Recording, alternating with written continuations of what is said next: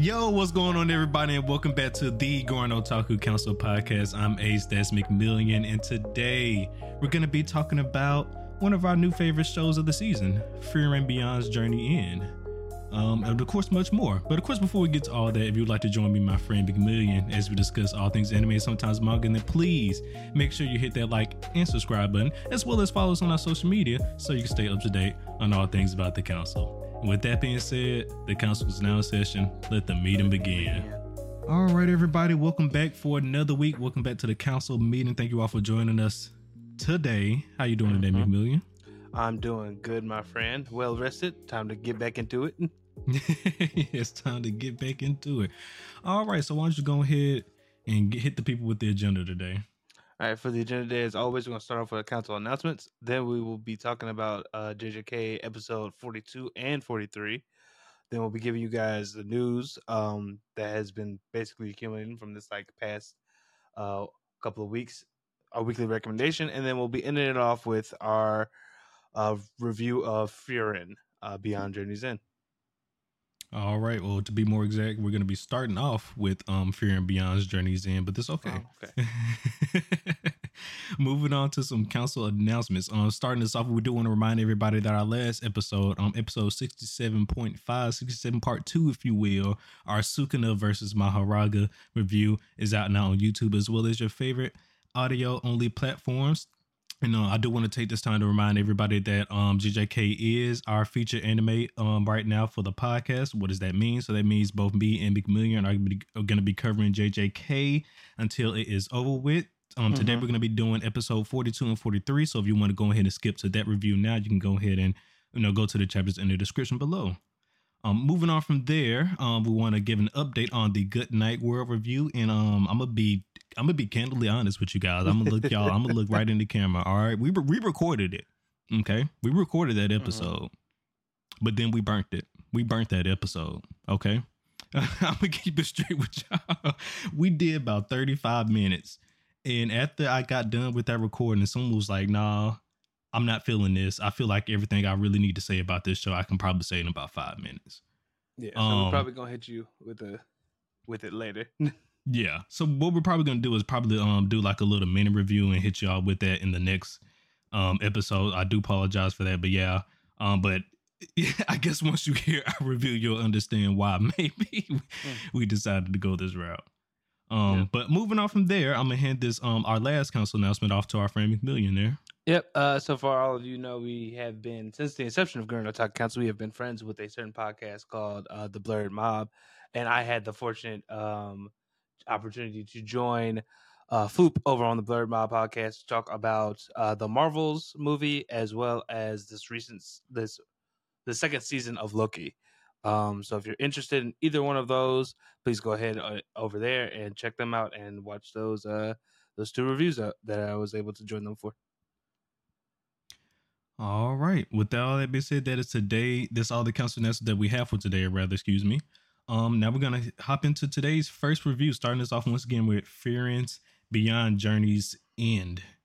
And we're gonna once again start us off with a spoiler warning. So for anybody who has not yet seen the show or may not necessarily fully caught up on all the episodes, this is your spoiler warning, because we will be talking about things that have happened throughout the series, throughout this discussion here.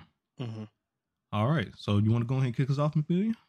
Yeah. Just to let you know, at the time of this recording, I believe 12 episodes are out. So we'll be talking about stuff that happened within those 12 episodes, just so people are aware. 13 to be exact. But yeah, but we're going to keep it in the 12 episodes because I haven't seen the latest episode. Yeah, I was about to say, technically I could do that, but I'd be spoiling Ace. So for those that, well, actually, if you're watching this point, you know what it is. But so yeah, Frieren, we're going to basically talk about what we like about the show, and if we feel like you guys should watch it, as well as the characters and stuff like that. So just to get it started, I'll just say this: I'm really enjoying it. I think when we first talked about Frieren, I didn't realize it was the first episode was 1 hour long, and I think that just goes to show how good of a show it is. Yeah. See, you seem like you wanted to say something. Yeah, no, I was just about to say no. We might as well tell them what the hell this is, but no, you just mentioned if you're listening, Yeah, if you you listen past probably the know what it is. spoiler, But just in case you don't, why don't you go ahead and at least tell them the plot of the show, just in case yeah. for people who are listening that So may not know what basically, it is. so basically, it centers around this girl named Frieren, who happens to be an elf who was a part of the heroes party of this world that they once traveled to defeat the Demon King. They did so successfully, and then this is basically a story of her journey after those events and her deciding to basically spend more time.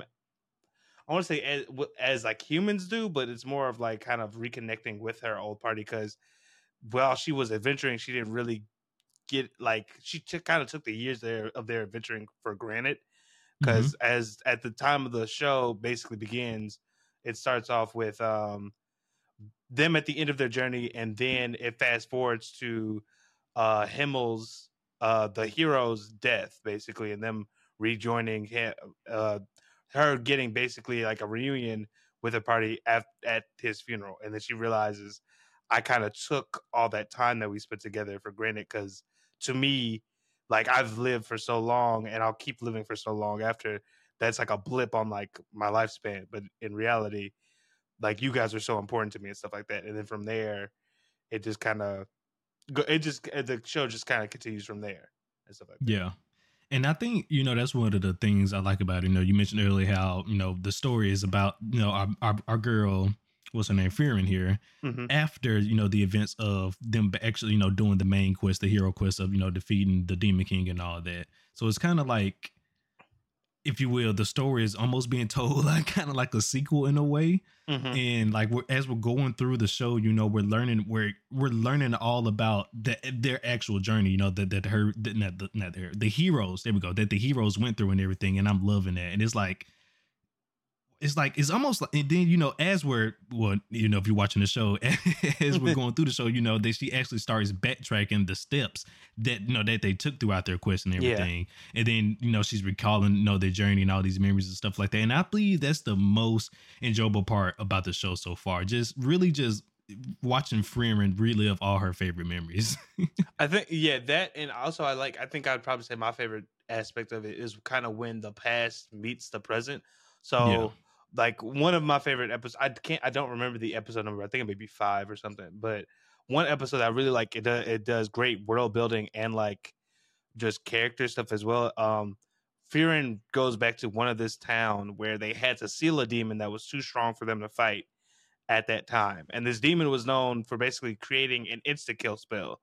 When they release this demon and fight him, he basically reawakens to find out that his spell has become just commonplace. Like it's simple attack magic for everybody. And I was like, that it's such a small thing, but I was like, that is how it would work in a fantasy world. If something was like for instance, when guns were invented in real life, oh no, nothing can stop these things. We then invented bulletproof vests or other ways to combat like gunfire. Now, Yeah. granted, guns are still strong as shit, obviously, but like we have measures against them, and I really liked how they did that with the magical system because very rarely do I think shows or books or things like that take the time to do that, and that's kind Yeah. of like the aspect I like about the show when like the past collides with the present because that's not the only time it happens either.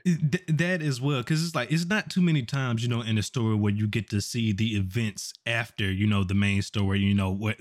Actually everything that comes of it comes from that, and that's what we're actually getting to go through with Fear, and and plus some extra stuff as well. In this show, it's amazing. It's a great time. Yeah.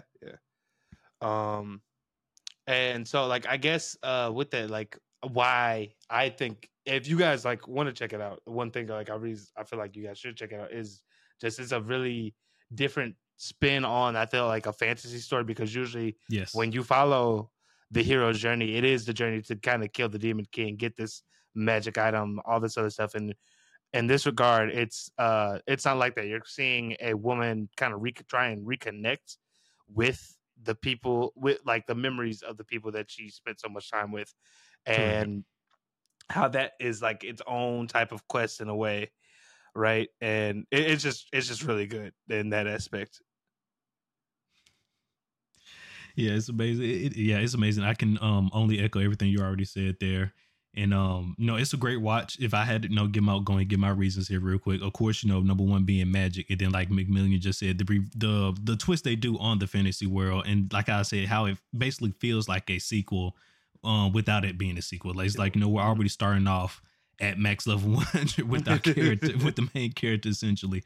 But it's not, even though you kind of get that feeling like in like these overpowered isekais like that, but it's different because this is not necessarily an isekai. You know what I'm saying? So it's more of it's just a fantasy world, and our characters just so happen to have already done the big quest.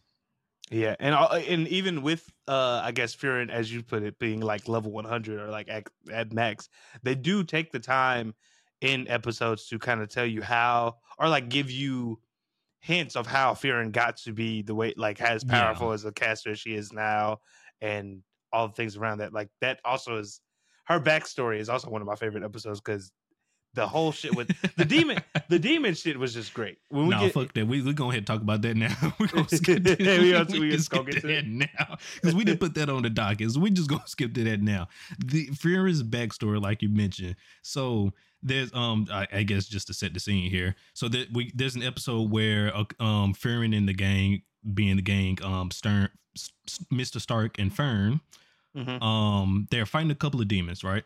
And the one of the demons got hit by the attack magic that our boy McMillian was talking about earlier. Zoltrak is he was like that, he made the same remark like, hey, this can't be Zoltrak because it's something completely different now. It's basically been modified to destroy demons, which it has been because Frieren is on her shit.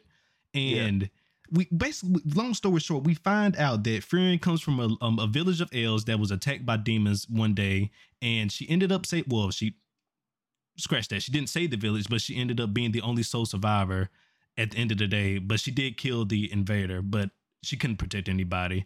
Her master, a legendary mage. I think she was called the Flame Mage, Flamma, right? Flamma, yeah. Yeah, Flamma, the legendary mage, came along, made her apprentice, and basically taught her everything about fighting demons because for whatever reason as well, Flamma also had a deep hatred for the demons as well. And then you come to find out that Flemma basically taught, Frieren to always, what's the word I'm looking for? Suppress her mana output. There we go. Basically. Suppress. I was about to say condense. Thank you. Suppress her mana output to fool the demons, to make it look like she actually has low level, mana, because demons in this world, which we didn't mention, run off a power system. Basically, who's the strongest in this world, and who's the strongest is determined by whoever has the most mana. Yeah. And yeah, that whole episode breakdown, basically you learn it's a couple of episodes, like 2 or 3, but you learn Frieren's past, basically like the understanding of like the demon race in this world and why they're so dangerous, and magic as a concept and stuff like that. And it's just the way it strings together is just really well done. It's crazy. And then the final scene after that, where she essentially kills the demon that she's fighting against, just perfect. I mean, it's not even this show isn't even like high action or anything like I normally like, but it's just something about it is just special. The way like all the right notes. Yeah, the way it tells the story is just very. I wouldn't know how to say. It's like unique in certain ways, and it really just takes its time, and it benefits from it a lot. It's kind of crazy, like, because it's not a lot of action, but when you do get to those action moments, it's really nice. Like the animation quality is a standout thing, I feel like, in the show as well. Well, I guess and deeping into Frieren as a character a little bit deeper here. How do you feel about her? I guess being more humble in her approach with how powerful she is. She's not as arrogant as one would be as if they were as powerful as Frieren, for example. I think. I guess with the whole humble this thing, I think I like. I like that in regard to most heroes. Like, I'm not really a fan of super braggadocious, I guess, fighters, but I think with Frieren, there's like the quiet sense of calm. Like, I could beat everybody's ass in here. I'm not gonna say it, but I could do it. Like that's kind of the energy she always gives off to me. Yeah. So that's one thing. But like her as a character, I think is cool because she's very like laid back and chill, except when it comes to her research in terms of magic and stuff like that. That's like where you get a peek of like her, like what really brings her joy, or like her inner child, I guess you could say. And Yeah. it's really nice. Um that, and also when she's starting to recollect stuff about like her journey to fight the Demon King, and like her the downtime situation she gets into. But it's really cool to see the dichotomy of like Frieren as a companion, and then her as a leader slash teacher to like Fern and Stark. Yeah. Uh, she's a bit. Speaking of teachers, she's her teaching methods have been very tough so far. You know, she's been shown to Mm-hmm. not, I guess, not necessarily not help them, but push them to the extreme, if you will. You know, forcing them to be in extreme circumstances. I mean, I don't think you'd also be wrong by saying like not help, because what is it like when they went to fight the guy who invented Zoltrak, Quill, Hmm. I think. Uh Fear was just like, all right, cool, you defend against it. And then like granted, she knew defense magic. It was just like, oh, but shit. And then he was like, oh, I see. So it adapted. All right, now I'm going to adapt. And she just left her down there. And I was like, she could die. She could do it. Like, She could die. Like one of those hits, even though it's regular, you know, that still Zoltrak. Like if that hits her, it will still hurt.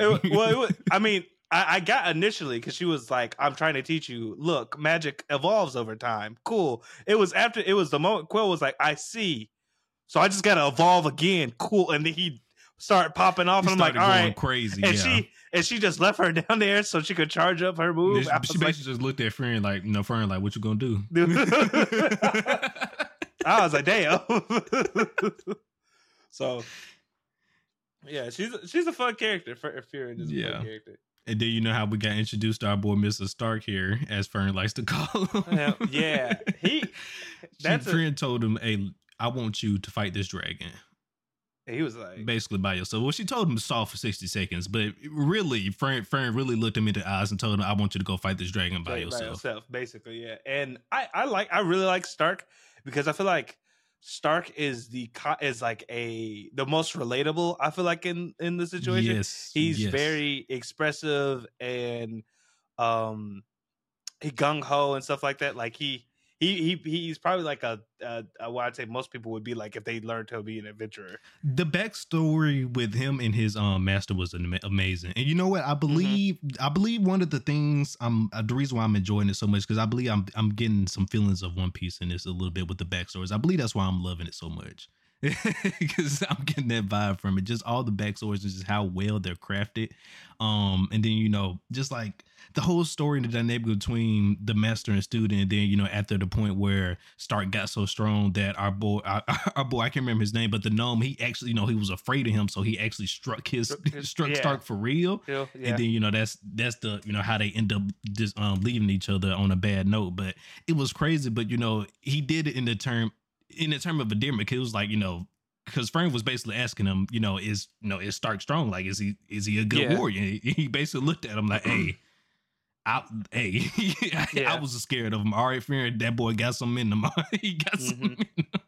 I mean, it's like, yeah, that was cool. I also really liked, recently, not in episode 12, but I think it was like the previous one, we actually got to see like Stark comes from, not only was he trained by I forget the gnome's name, or not gnome, he's a dwarf, but oh yeah, he is a dwarf. I apologize, I said gnome.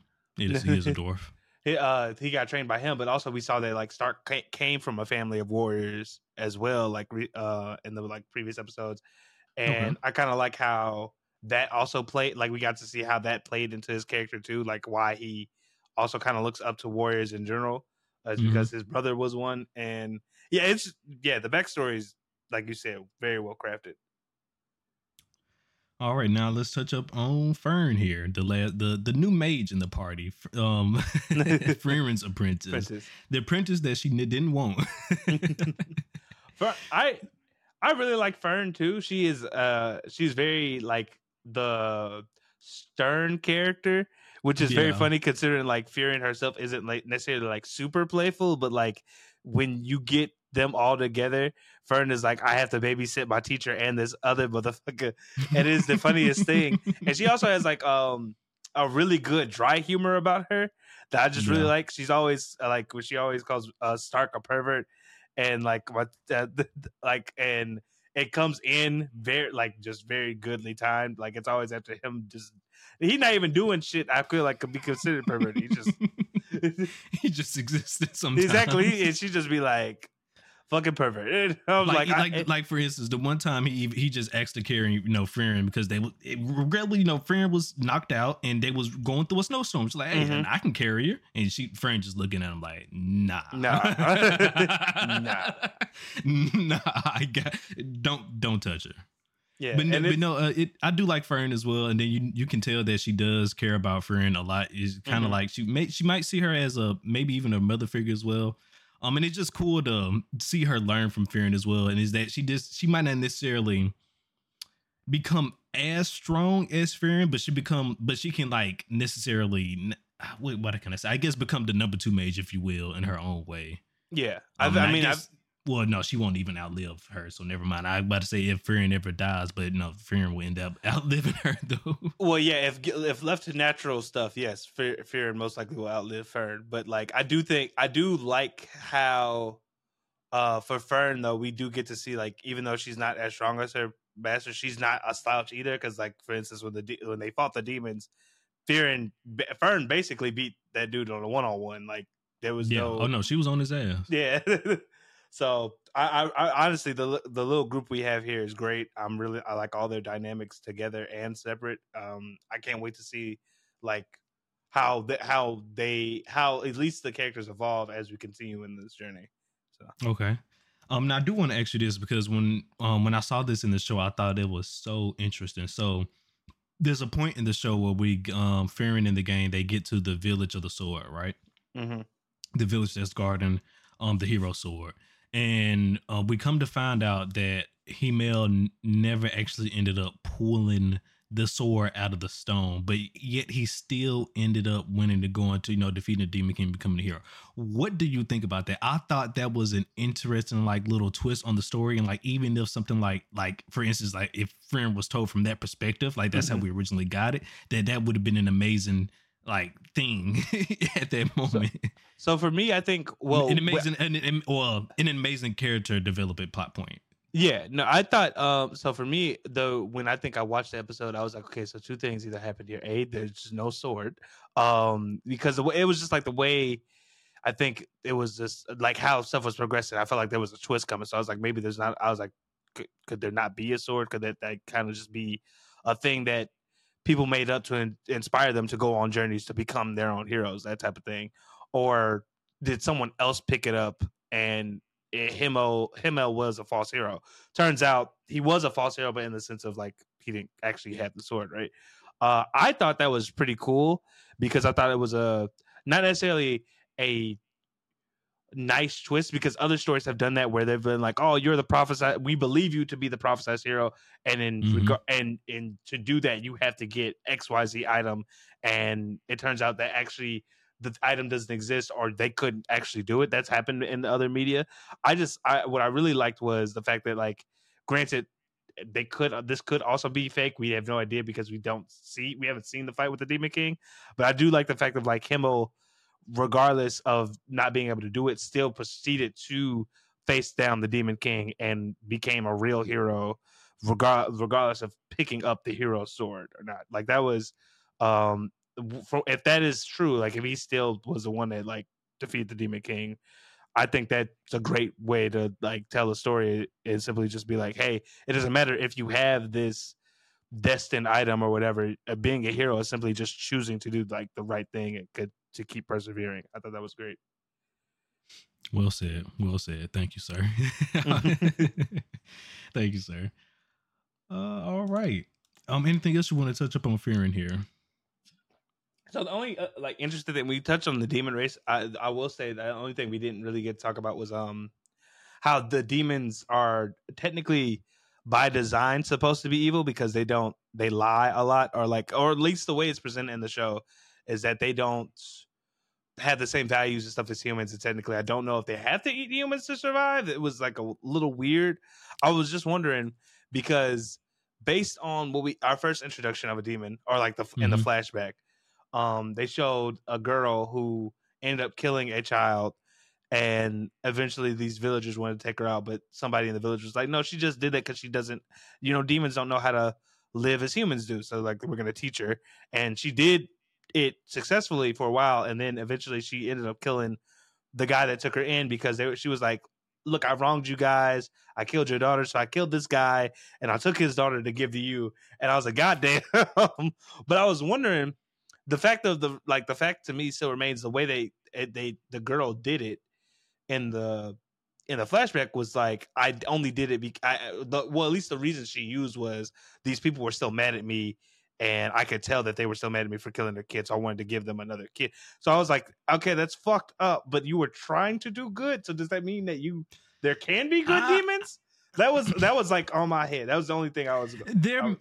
I guess there may be exceptions because, like you said, because of that situation right there. But even in the end, I don't know. It still kind of it looked like she turned on them at the end, the way she was looking at them and stuff like that. Mm-hmm. But and then even with the whole thing with Flemma just mentioning demons are just nothing but beasts, and the only reason they learned English was just to fool humans. The humans, and then they double down on that with the demons coming back and stating it themselves. Yeah. I just thought that point was interesting because they do in that flashback show that I again could be a lie. That's the whole point of the goddamn thing, is to be like they like lying.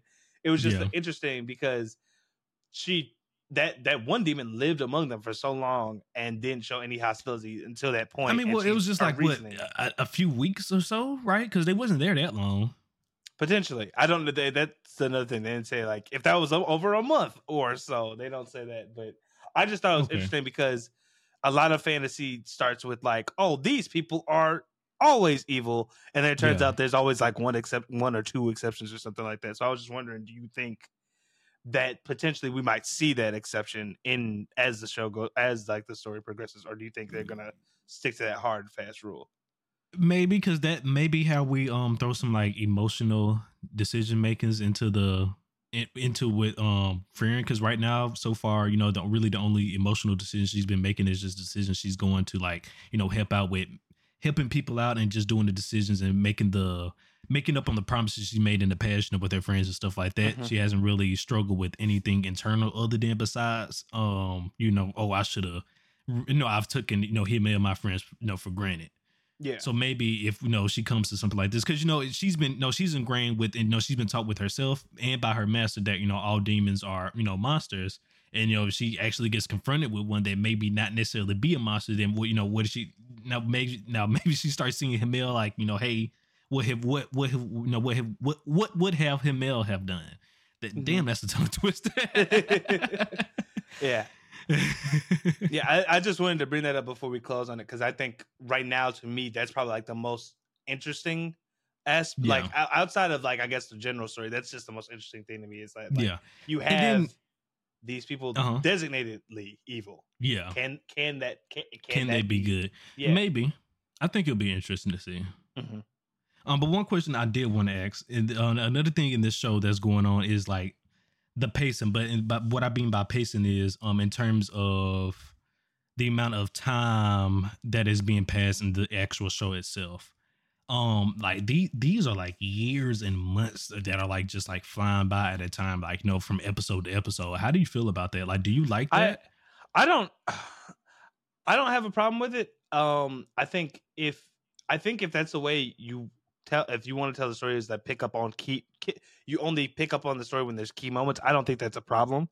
Mm-hmm. I feel like a lot of times people feel like they have to have extremely sequential stuff. Yeah, I guess that's what is this a perfect way to say it? It's like like you say, the storytelling is really just key moments, and it doesn't matter if that key moment is 6 months from now or 2 months from now. You know what I mean? Or just the next day. Yeah, because I think you really have to think about like the time that they're living in. It's a very peaceful at this point. It's a very peaceful time that this world is living Besides in. Like that one whatever scuffle that's going on in the Northern Lands. Yeah, but I'm saying like they're strictly not a part of that, right?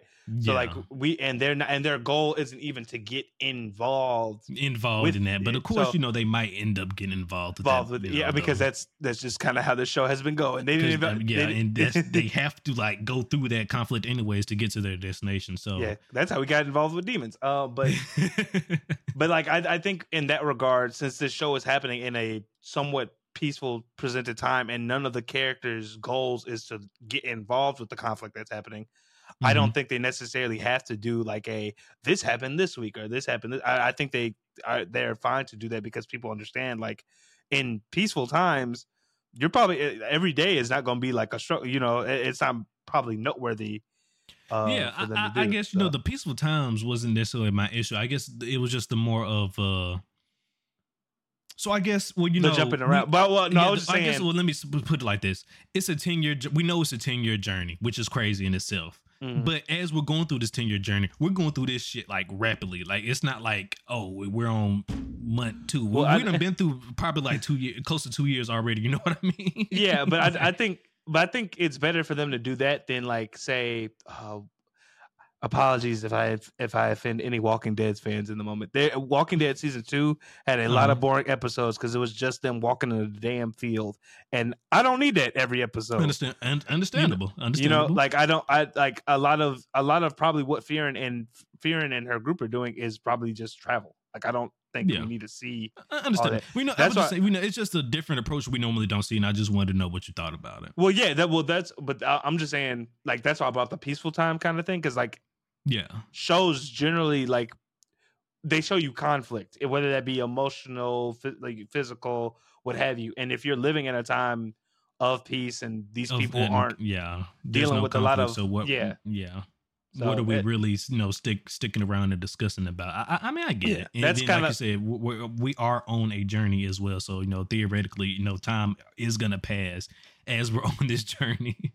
Yeah, so I was just saying, like, I'd rather this than us get like 5 episodes of them walking in the field and just asking each other questions to keep it lively or something. Like, I don't think. Yeah. So I mean, I guess in my head it could have been more of a situation like we do this one arc. You skip like two years and we get to the next destination. We do an arc there, skip another few years. We do essentially is how I was thinking it, but it's kind of like moving a little bit, even faster than that though. But I mean, I don't necessarily have a problem with it. I just wanted to point out that it's a different, style of storytelling we don't normally see. And I completely agree. I like I said, I think they're doing it well. If it was like they were jumping around and I didn't understand shit, then we got a problem. But they're keeping it. I feel like they're still keeping it chronological. They're not really like jumping back and forth between stuff. So they're not. Well, the only jumping factor before they're doing is when they just jump back into the old heroes time. But there's normally just to explain really what's stuff that's happening in the present. Really. Yeah. Yep. Well, all right. Well, that is the end of the Frieren discussion. Please let us know down below in the comments. What's your favorite thing about the Frieren show? And if you haven't started it, are you gonna start watching Frieren now after the discussion? But with all that being said, it is now time for news, but not just any news. It's time for GLC News, your weekly source for your favorite anime news. So let's get into it. That was a new opening. Listen, I'm gonna hit y'all with a different crazy news liner for every episode if I can. If I could think of something, it's going in there. But we got a lot of news for you guys today. I know what were we talking about? Last time we talked about Anime NYC going on and stuff like that. So a couple of this news that we mentioned is from Anime NYC, as well as some other stuff that is that's just out and about and around there. And I really wish I would have ordered these a little bit better, but it's okay. We're gonna hop straight into this. And I'm actually gonna start at the bottom because I think I wanted to start with this first because it's really important. So for all the Hunter x Hunter fans out there, the mangaka, or the author if you will, came out and recently gave explained one of the possible endings for the show. How do you feel about that? So I'm preface this. I did not read it simply neither because. Did I. Okay. I just want to preface this before we get to talking. I did not. We didn't read it. So no. I don't necessarily. Okay. So I think When I guess, oh, okay, now I do apologize, and I guess to give a little bit more context, I do have some words from the author, but I'm not gonna read the ending this up. So, for the ending, I have prepared 3 scenarios, A, B, and C, when considering the proportional reaction from readers, ranging from satisfaction to dissatisfaction. To give you a clear picture, I will share scenario D, which fell out of the candidate scenarios for the ending. If fate takes me before finishing the manga, consider it the manga's ending. I would be happy if you forgave me for that. So essentially the ending he gave was ending D, the ending that he just mentioned there, if he doesn't make it, God forbid, to be able to finish the manga, this will be the end, and he goes to explain it. But he also, there's some other stuff I left out because once again I don't want to spoil it for anybody, that he did mention about endings in A, B, and C. Okay, in this instance, I don't think it's a problem. Granted, I am very much like don't like show your hand before you play it type of person, but like we understand that the Hunter x Hunter mangaka is in not the best shape of health, and like for instance, the author, the mangaka of Berserk passed away not like a couple of years ago, if not like last year, and his assistants are trying to, I believe, at least come up with like a final ending type of thing as best they can with what they knew of what he envisioned for the ending. So I think like if God forbid he can't actually see his vision to fruition, at least people can understand, like see what he had in mind, or at least understand somewhat of what he had in mind. I do think like possibly doing that is a little bit better than kind of keeping people in the dark. I personally do not plan to read it unless the unfortunate situation does happen. Yeah, and then once again, this isn't the ending he did give isn't necessarily the true ending that he wants for his book. His series is just it's one of the endings. This is just the ending that once again, God forbid if he doesn't make it before he can finish his book. Well, his series, not his book. Yeah, but like for me, that's just where I'm at. Kind of like I don't think it's a bad thing, but also at the same time, like I'm not necessarily a fan of doing stuff like that unless circumstances call for it, and unfortunately he is in that circumstance. But I don't plan on reading it unless I have to, basically. I agree. Like I'm hoping that he can finish it out, and that's the way I will end off Hunter x Hunter. Hopefully, I agree. All things considered. So I agree. All right, moving on here next. I guess after the live action One Piece, all the success, Hollywood thought, hey, let's keep doing more live action, because not only after we got the Yu Yu Hakusho live action announced, we got more news that a live action Naruto is indeed in the works in production by Lionsgate. What do you think about that? Oh, okay. I was trying to look up here who owns Lionsgate, because I just wanted to see like potentially who's trying to claim this, because I feel like this is, I don't know if this is Amazon or not, because I know Amazon bought MGM, so I'm just like wondering who's trying to get their hand in this live action thing. And my phone's not cooperating. Okay. I'm worried. Again, I say this, I don't think we have to keep adapting animated stuff into live action. I do not see the appeal. But One Piece did make a lot of money, and it did make more people who probably would never watch One Piece actually start watching the show.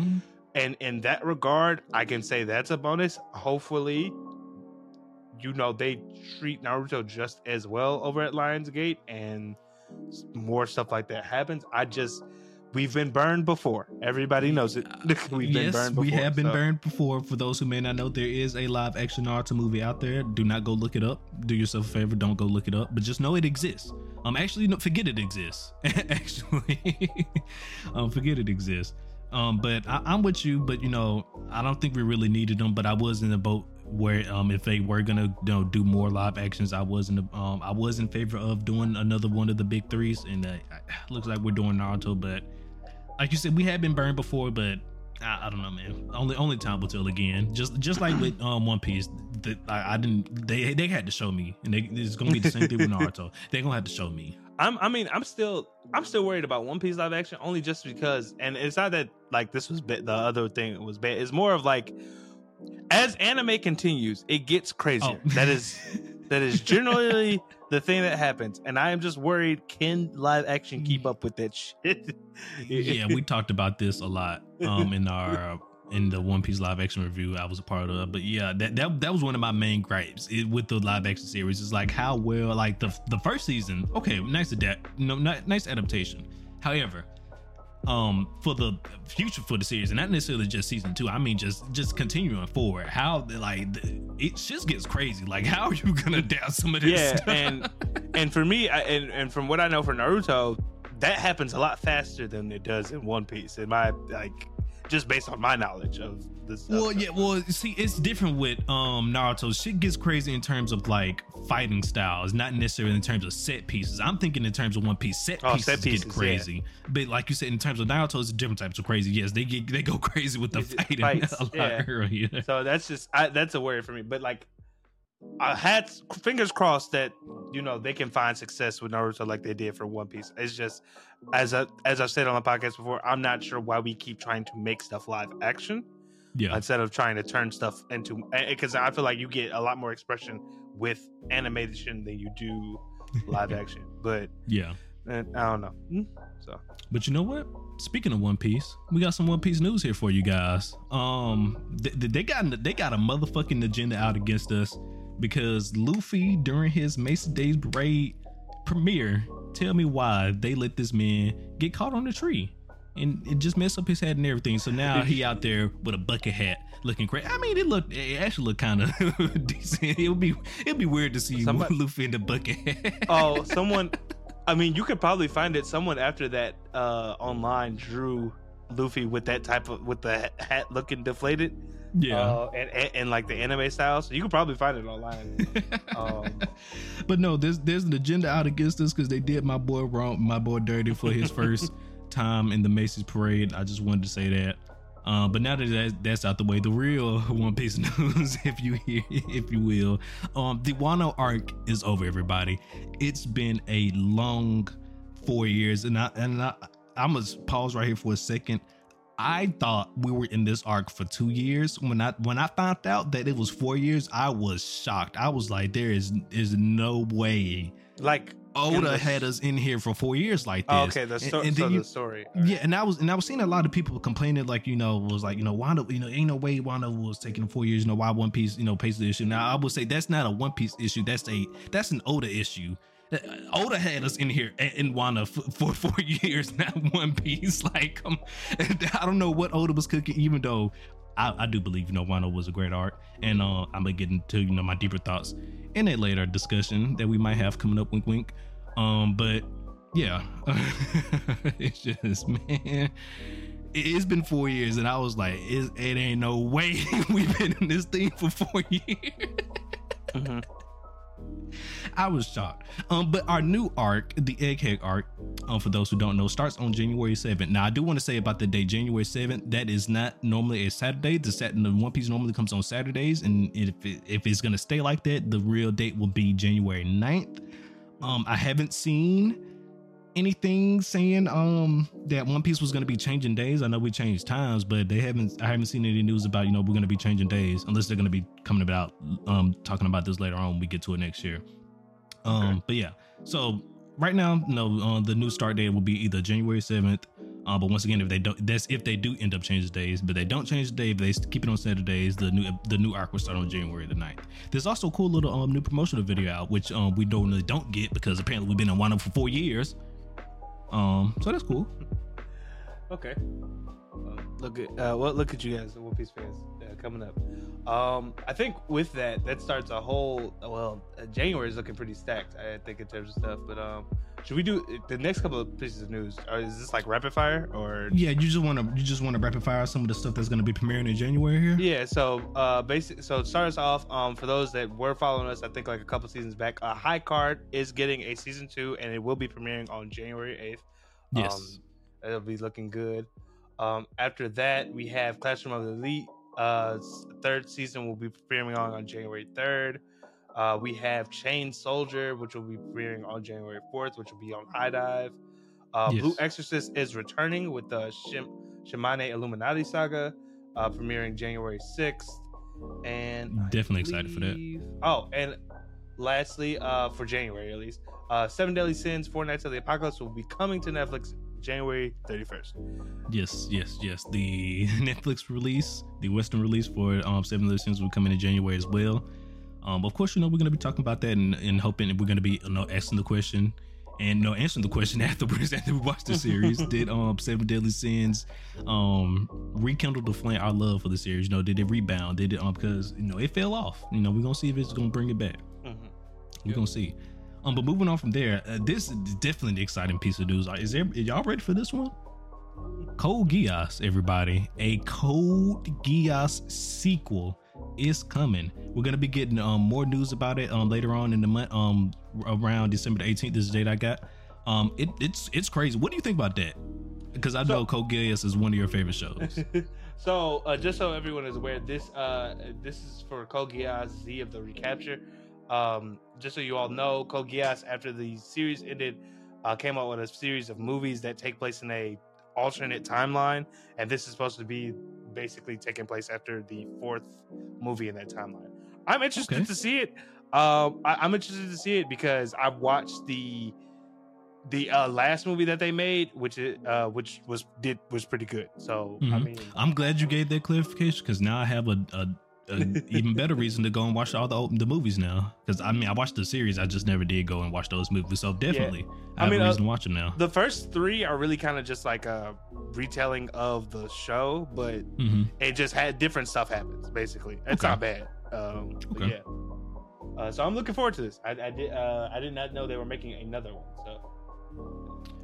All right, and then once again, fuck Rachel. All my homies hate Rachel. Tower of the God season 2 has finally been the date has finally been announced. Rather, it's going to be coming out in July 2024. It took us a minute. Definitely took us a minute to get the announcement, but after we did get the announcement, it took us another minute to get the release date, and we finally got it. Once again, Tower of God season 2 coming out July 2024. Yep. And then this one, I know definitely McMillian was excited about this one when it got announced. He was telling us about he was talking to us about this manga, when he first started reading it and everything. So the popular manga series, The Dan, is getting an anime. McMillian, you want to tell the folks a little bit about what The Dan is about? I honestly, I feel like I should keep this secret because because I think Dan thrives off of just hitting you out of nowhere with random shit. It's really good. Just know it is a wild ass ride.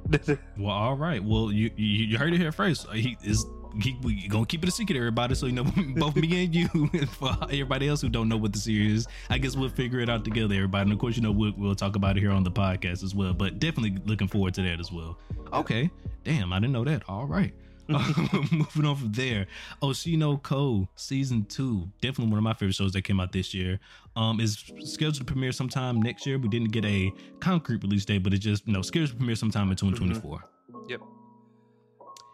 And then once again, certainly not the most horrible, but not the best either. We got a new trailer for the collaboration between Wit Studio and Warner Brothers, the Suicide Squad Isekai anime. And boy, does that show looks good. Have you seen the trailer, McMillian?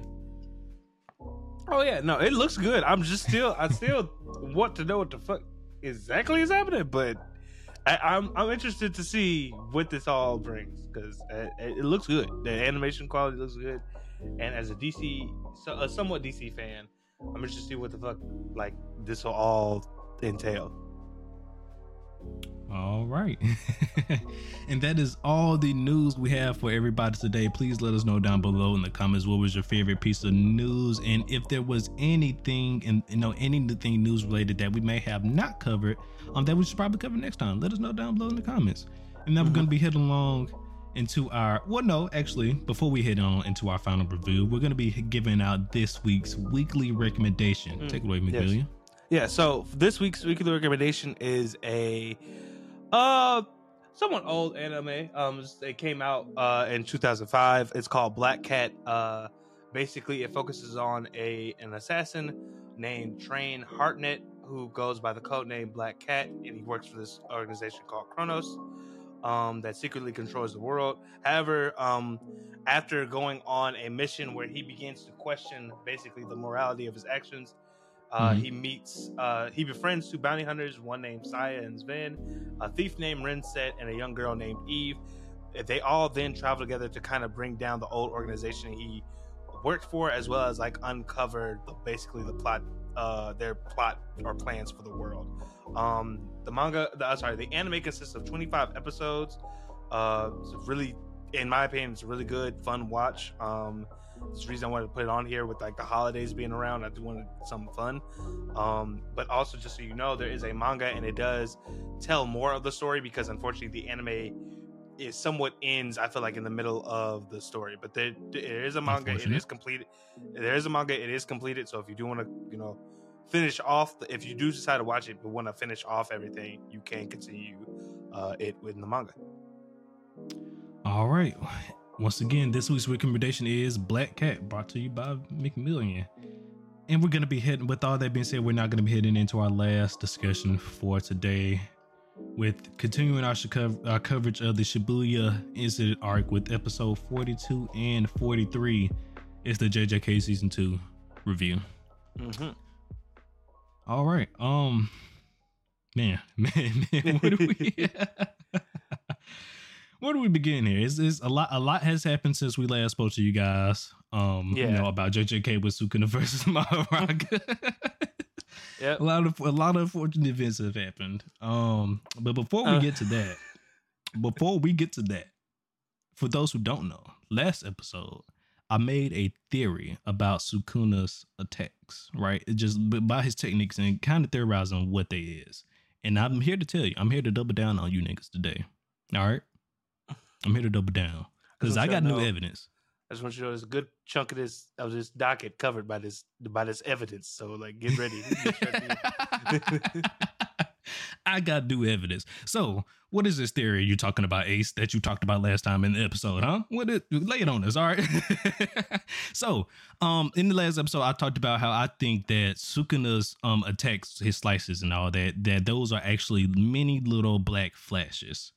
And, I went into some of the theories and the reasonings behind why I thought the case. But today I'm here to double down on that. And we're going to do this theory a little bit more constructive, if you will, today, everybody. So step into my office, everybody. Step into the classroom, okay? I'm going to start us off with the description of the Black Flash, okay? All right. So, Black Flash, it is a distortion of space born from the impact of cursed energy delivered within the trillionth second of a blow. It delivers 2.5 times the force of a normal strike. There are no sorcerers who can constantly use Black Flash. However, for those who have experienced, those who have not experienced, the difference between them is their distance from the core of cursed energy is like that of heaven and earth. The instant cursed energy impacts with a trillionth of a second of a blow, space is distorted and cursed energy flashes back. So pause right there. All right, that's the explanation of Black Flash. So now the reason why that the explanation already builds upon my theory is, one, how fast Sukuna slices are. The trillionth of a second, that's hella fast. Kind of explains why we don't see it. Two, the visual effects we saw from Sukuna versus Mahoraga, with everything being black and red and with all the flashes, kind of similar to how we saw it when Itadori first did Black Flash for the very first time. Right? Everybody sticking with me? And number three, the distortion of space. All the floating buildings and debris and everywhere that was throughout the city as the Sukuna versus Mahoraga fight was going on. Why was that happening? Maybe because the space was being distorted by no Sukuna slices. All right. Evidence number 2, everybody. I ain't done. Evidence number 2. From the words Nanami, the now deceased Nanami at that. God damn it.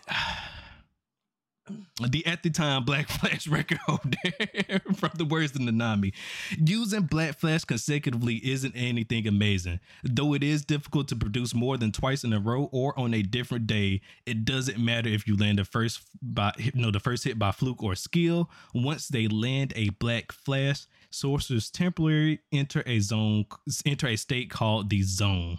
The manipulation of cursed energy that they normally control consciously becomes as natural as breathing. There is a sense of omnipotence, like everything else revolves around them. Does that not read Sukuna to you when you hear that description? I don't know if you, yes do or you no? want a response? Is this a response? You want a response? I mean, does that?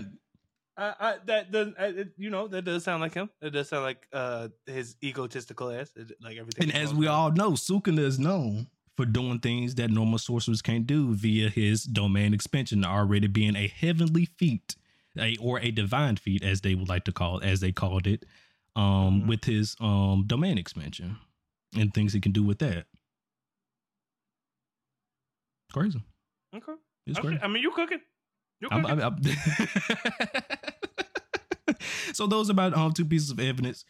To my new piece of evidence, leading to the theory that Sukuna's slice attacks are indeed black flashes. Okay. That is all. But now this last note I have here was actually a correction from something that we said last episode. So and I did want to correct this.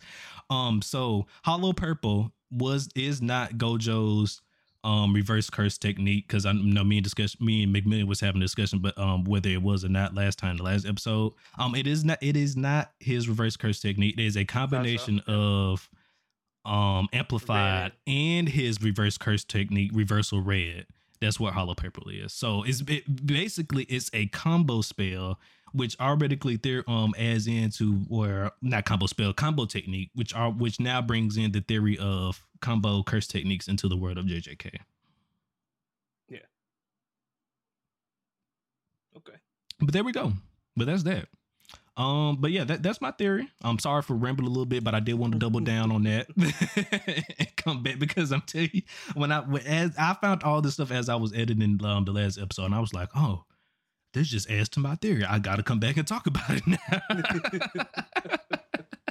It makes even perfect sense now.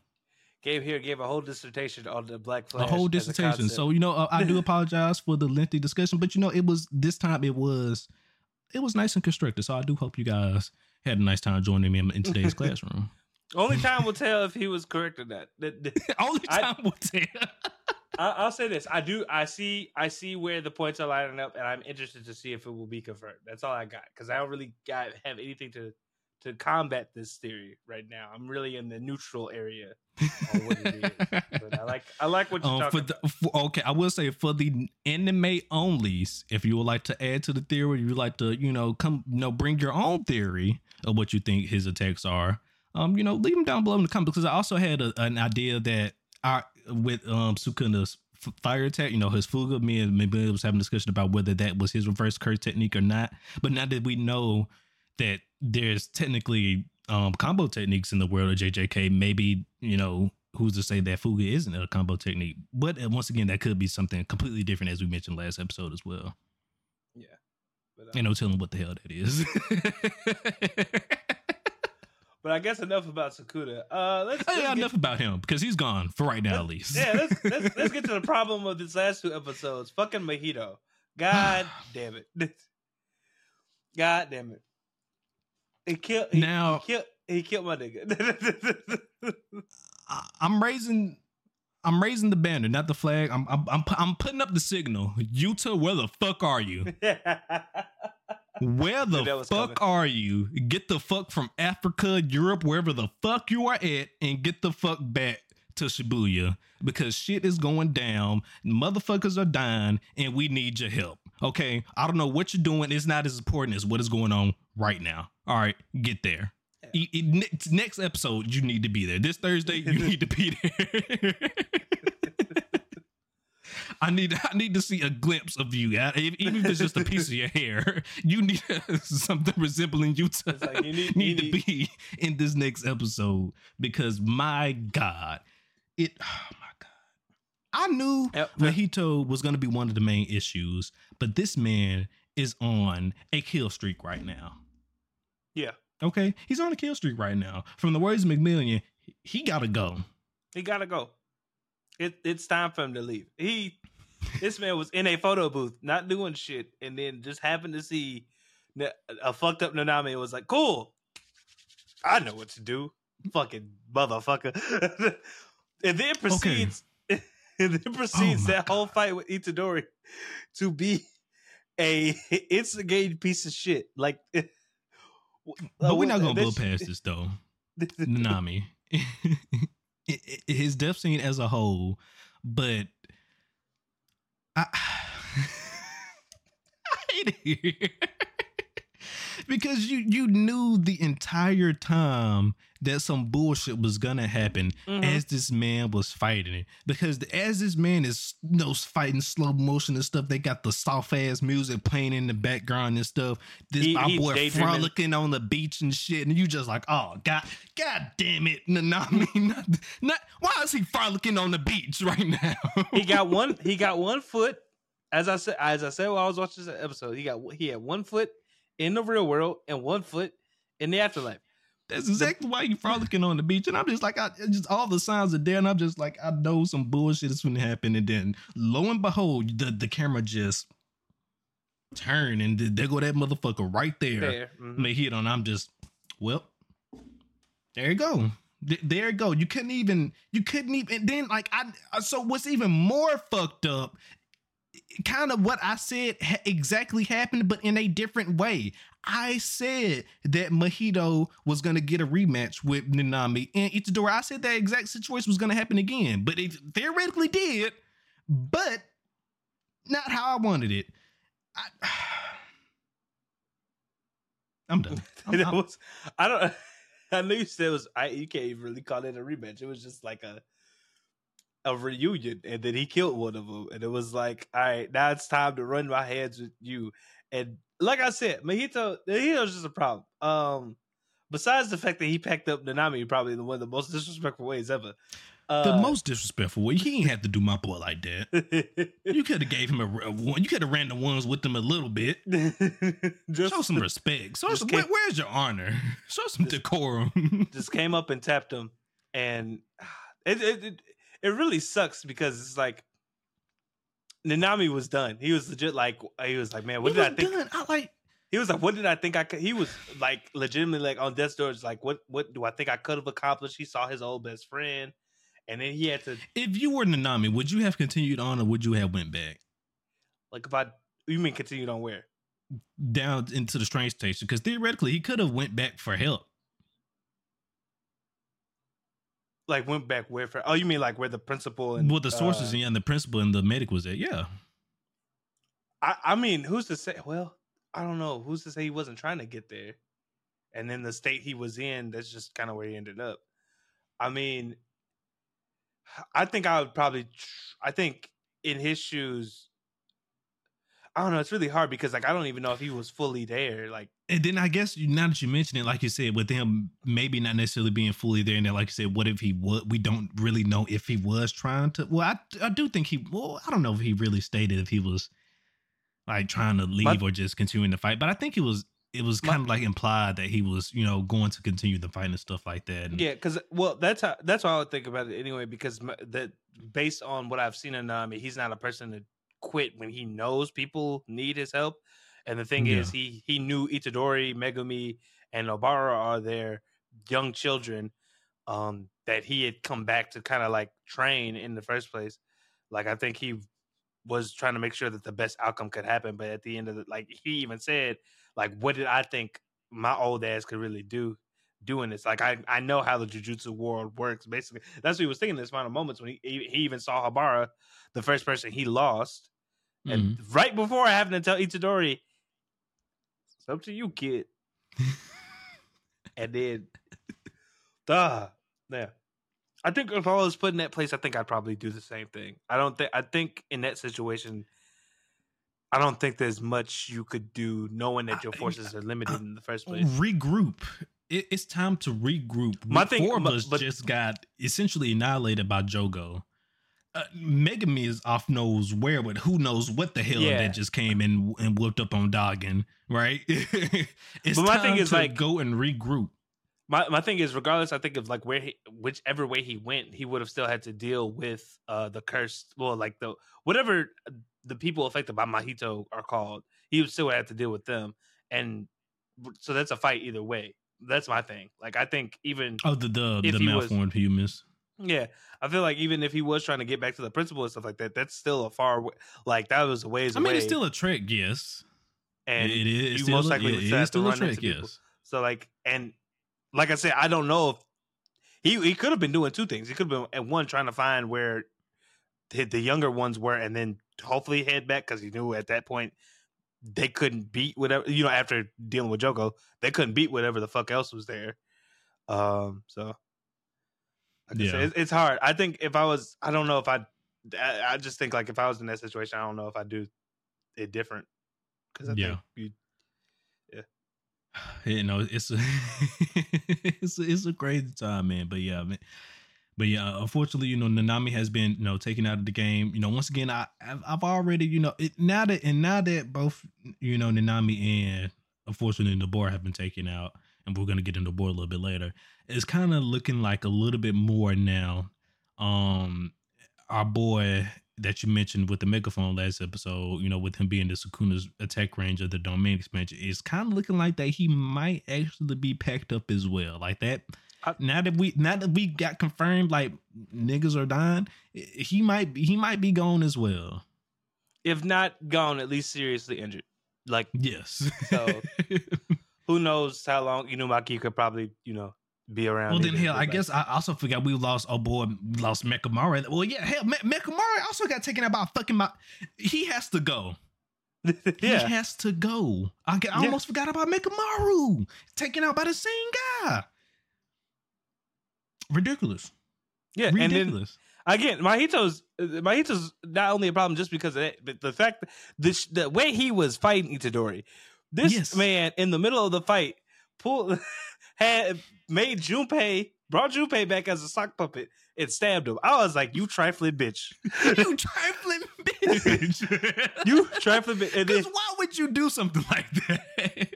And then Itadori yelled at him. He was like, what the fuck are you? And he was like, you don't have to yell. I'm like, oh my God, I hate him. I can't stand this motherfucker. But the fight itself, though, was amazing. I loved like how dynamic it was. Like, for especially example, for when, I don't know what the hell it was, but like, I guess the wall of malformed humans that Mahito made up and how they was fighting in that small, tight space against the wall. That shit was dope as fuck. Oh, no, it was great. Visual, look, I hate him. But his skill is it's undeniable. I'm a hater, all right. I am an A grade. If Mahito has no haters, I have passed away in this world. I feel you. 100%. I feel you. But yeah, after we got the initial Itadori versus Mahito box up. Next episode comes. He keeps boxing, and we get good old Nobara. Now, I'm for one, and now. What you got to say? I don't like that laugh. The way that laugh came in was diabolical.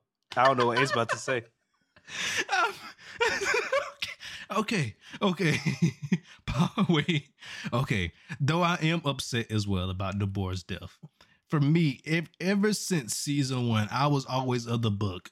What the fuck is Nobara gonna do with hammer and nails in this world of JJK? What is she going to do with hammer and nails? That was always so odd to me. And to be honest with you, I'm sorry, I never really saw her make it alone because of her powers and just unless she stayed off to the side. But she did not. She did not. Okay, but in that regard, though, do you question how far Itadori's gonna make it? Because he only got punches.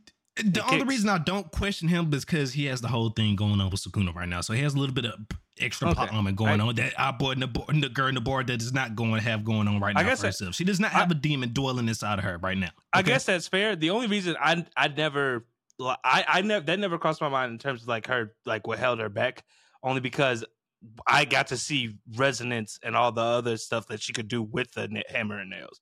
Like, granted, I think where she was with her technique at the beginning wasn't great. But if Mei can make it to fucking grade 1, all she could do is control crows. Like, Yeah, Nobara, they definitely I mean, she more was shooting equipped. bullets too.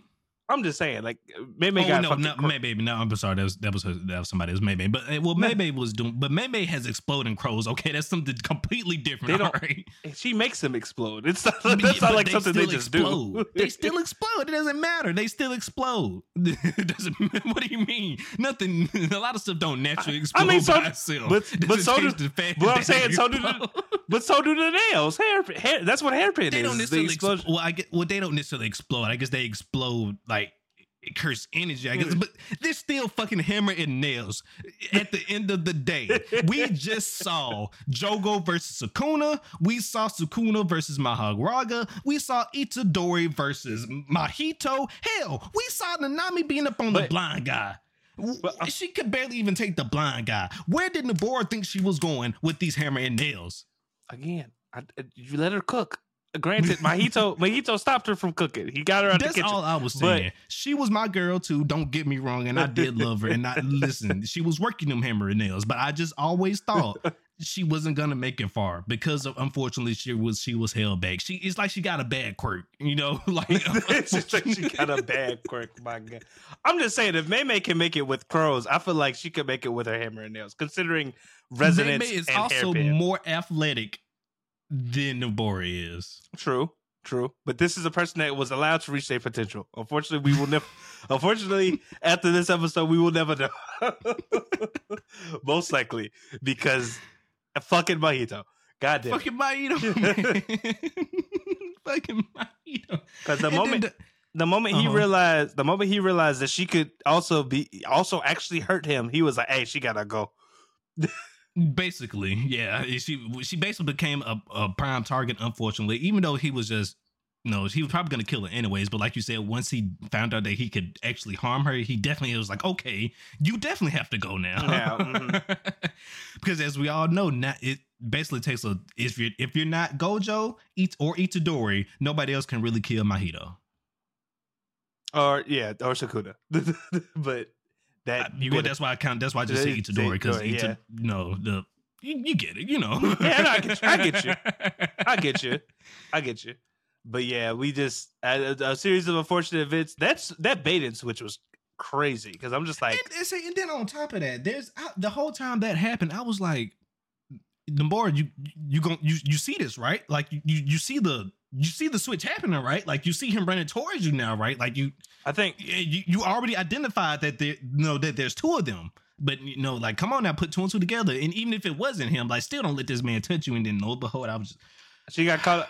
Look again. I think what was it, Aaron? I was talking about this with Aaron, and he was like, that happened. He felt like she should have been able to react, but I was like, you have to understand. Unfortunately, as the audience member, we are seeing shit in like different time frames than what other people are. But still, I don't know. I'm with Aaron as well. I feel like she should have been able to react as well, because I mean she was reacting already so well. In the prior fight, it was like you run down a couple of steps and just lose your edge or something. Like I don't know. I don't know. She came around the corner. She saw two Mahitos and Itadori and just got caught off guard. I was like, that's just an unfortunate thing. But my thing is like, why is that throwing you off guard if you already identified that it's two of these motherfuckers before you even saw the second one? You already came to the conclusion and got the confirmation that he was a double. Mm-hmm. That's all I was saying. So it was like if you didn't already confirm that self, with yourself by fighting him, okay, that's understandable. But like we saw it. We saw her go through the realization herself. We were all here for it. we all watched the same episode. Yeah, no, and I'm not trying to make an excuse for that. She shouldn't have at least assumed that could have been the real one or not. My only thing was like the only saving grace is that she doesn't know how many copies of Mahito there were, but the assumption is hopefully that it's only two. But like also we don't know. It could have been more, but theoretically, but still, why? My thing is why still take the chance? No, you're right. I like I said, for me, it's just like the way I think about it. He was running full speed. She came down the stairs. Yeah, and it's just kind of an unfortunate thing. And But like you said, it's just the way, from the viewer's perspective, we saw it a little bit different. But like you said, from her perspective, like you said, it could have been just like that. Our boys, which we do know he was dashing, and he just, like you said, she got down the scissors, was just. And he was fully ready for the attack. She wasn't. That's basically what it was. And that as well. Unfortunately, he did know she was coming down the steps and things like that. But I mean, I don't know, man. But and then, oh Lord, no, man, we started getting into Bora flashback, and I was like, why are we getting into Bora flashback? What's going on here? And I just want to say they just kept going into it, and I was like, oh no, don't tell me. I just want to say I watched a very funny reaction of someone seeing that, and the moment the flashback started, he just got depressed. He was like, oh, she gone. Because at first he had hope, and then in the moment it started doing flashback. The flashback started, and you just, there you go. Because why else would we get in the Bora flashback here? We never talked about Nabora's past before. I mean, she only mentioned it that one when she actually got introduced. She just talked about growing up in the country. That was she had friends. That was it. I'll say this: I just hated it because the flashback was there to serve like as a thing that it just made it sadder. Like I was basically, like she had friends that she was waiting to meet. She had friends that she was waiting to meet, and then also it like drove home the first thing. If you don't know, back in like season 1, Nobara talked about like letting people on to her life as if it was like a bus ride. And so if the chairs were to represent like the people that she allowed to actually like take up seats in her life, that's why like at the end, after like seeing all the people that were sitting down, Itadori, Gojo, her friend from back home, Maki, all of them, she looked at Itadori and said, I just want you to tell them basically life wasn't so bad, because she actually found people to, ride on her, like, take along her life with her. I was just like, God damn. Like, yeah. It was crazy. I am not ready for this, this week's episode, because man, I know it's gonna go down even more, because now, our boy Itadori, and let's touch up on this a little bit. He had to watch Mahito kill Minami and Nobara in front of him. Not necessarily just knowing the fact that he killed them. He watched him kill them. You know what I mean? So like. Yep. How do you think this is gonna affect Itadori in the next episode? I mean, I'm just saying, like, not even let's not even stop there. That's all after Sukuna made him, like he kill all those people. Yeah, Itadori's fucked up. But at this point, I granted he got that fucking combo he got in the middle of last episode was glorious. Ooh. I could only imagine the type of shit. I can only about to see. I can only, like you said, man, because he was working his ass, boy. I need y'all to stop. I need Gege, stop torturing the boy, please. That's the author's name. The author of Jujutsu Kaisen. Stop torturing Itadori. Spread the damage around. Shit, God. Spread the depression around. Like fuck. This man has had. His man is getting kicked in the balls. Like every episode, right now, besides regular civilians, sorcerer rise, Itadori is the one that's taking the main blow right now. Psychologically, my boy is cooked. Please, it's wild, man. And then I'm gonna touch upon this a little bit as well, because this is getting to, some people hate it, some people love it, right? Not being scared to kill off a character. It's like I'm sad that like these characters are dying, but at the same time it's like I'm happy, because it's like the author's not scared to actually kill somebody off. It's like it's not once again we don't see that, we don't get to see that too many times with our regular main characters. We get to see it with villains, of course, but not with our regular characters that we truly care about really a lot. Sometimes, here and there we'll get, a side character we might, care about. But like Nobara, for instance, she was part of like the main crew. Yeah. The sacred, what some would call an anime, the sacred trio. Yeah, the sacred trio, correct. And the author killed her off. Is crazy. Like, just like you said, like that. When was the last time somebody from the trio, the main trio of the group, got killed off? Think about it. Like, when was the last time something like that has happened? And I think that's kind of like what JJK does really well. It takes like the premises of shonen stuff or like just common media tropes and not that I won't necessarily flip it on head, but subverts expectations. For instance, the strongest person in this show isn't a villain. It's the Correct. it's the mentor. It is the guy, like he's on our team. Now, granted, he gets captured, and that usually doesn't happen like that. And then all hell breaks loose, and then we see like what the consequences of that, and it really just goes to show you being a jujutsu sorcerer ain't a walk in the park.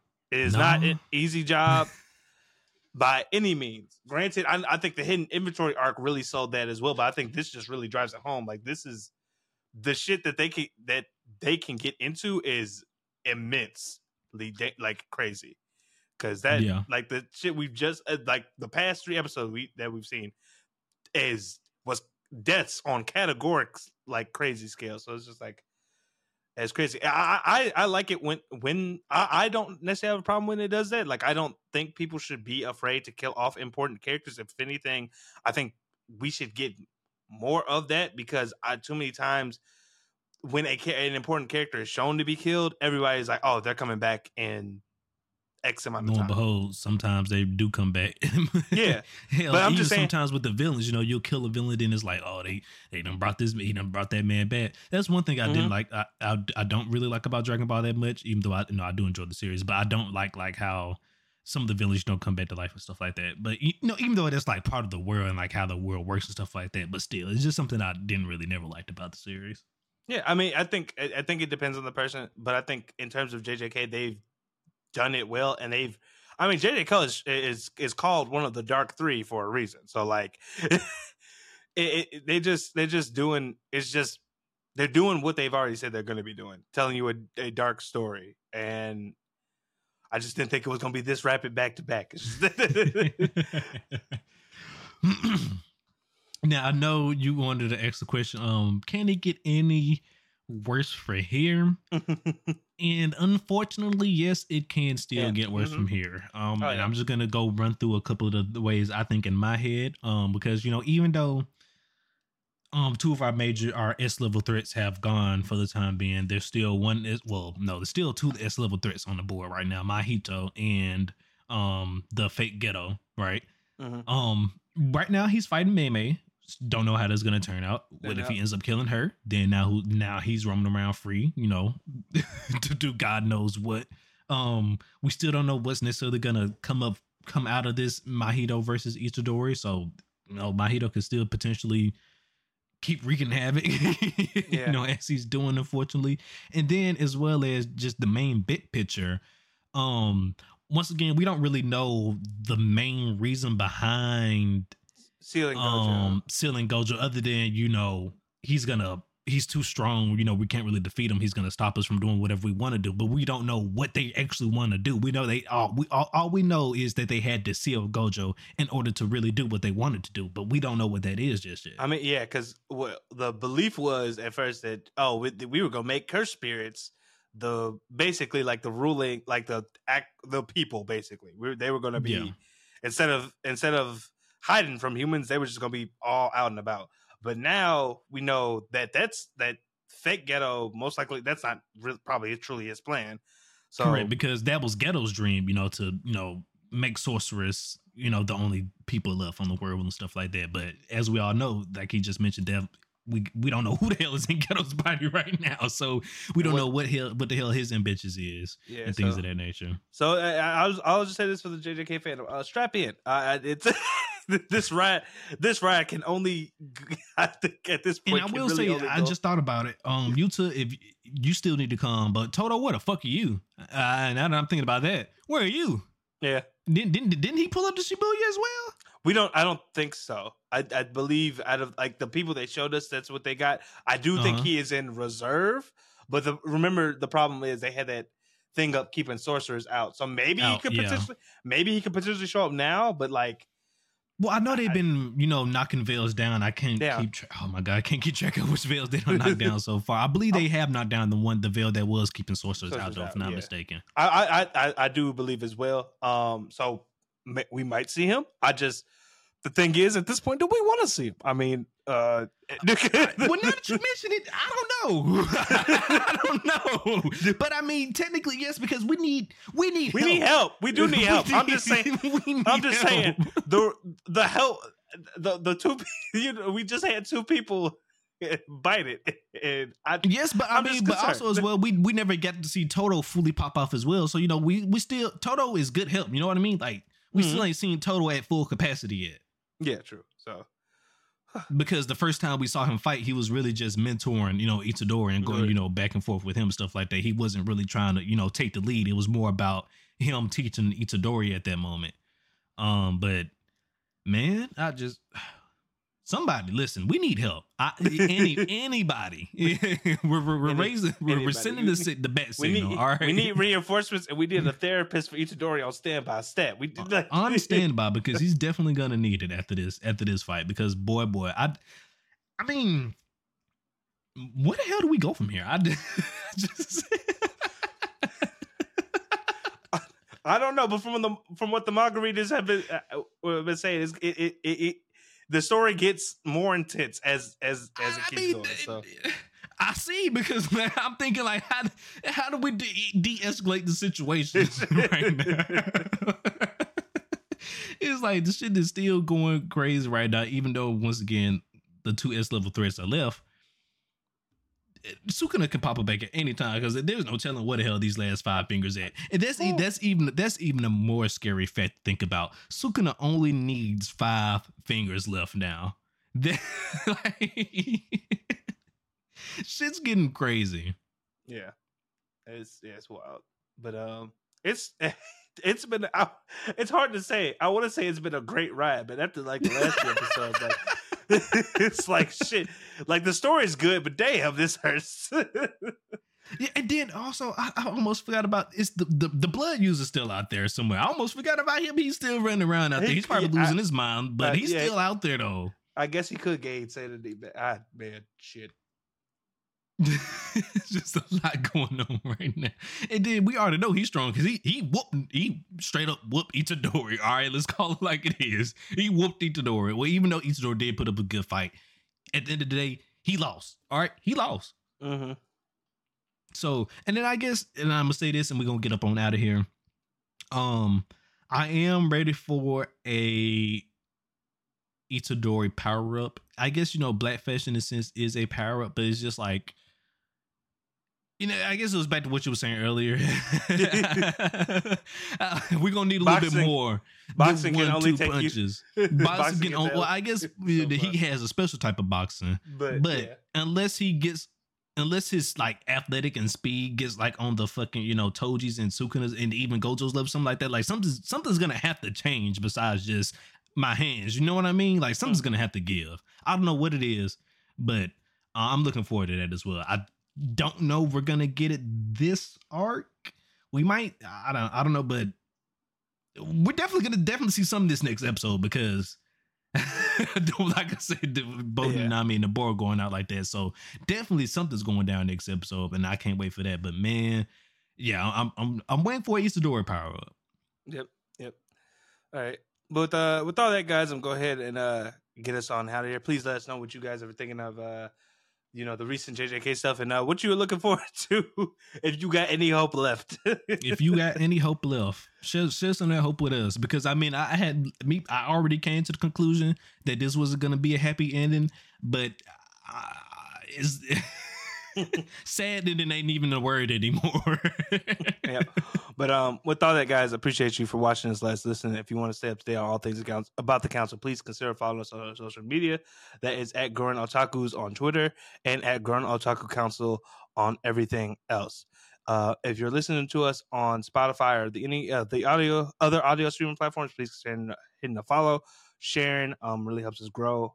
We would also appreciate if you go enjoy us on YouTube, at least hit that like and subscribe button. Really appreciate and help us out. And for those on YouTube, if you're subscribed and everything, make sure you're hitting that bell notification so you can stay up to date on all things when we, upload, drop a short, anything of that nature.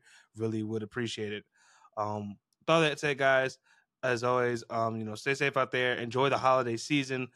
Continue to enjoy the anime that we're getting because it's been good. And I think like with the season coming, with the winter season coming, it sounds like we're gonna get a whole bunch of good new shit as well. But this is Yeah. Gurno Talk, yeah. But this is Gurno Talking Council saying, meeting adjourned, everybody. Peace out.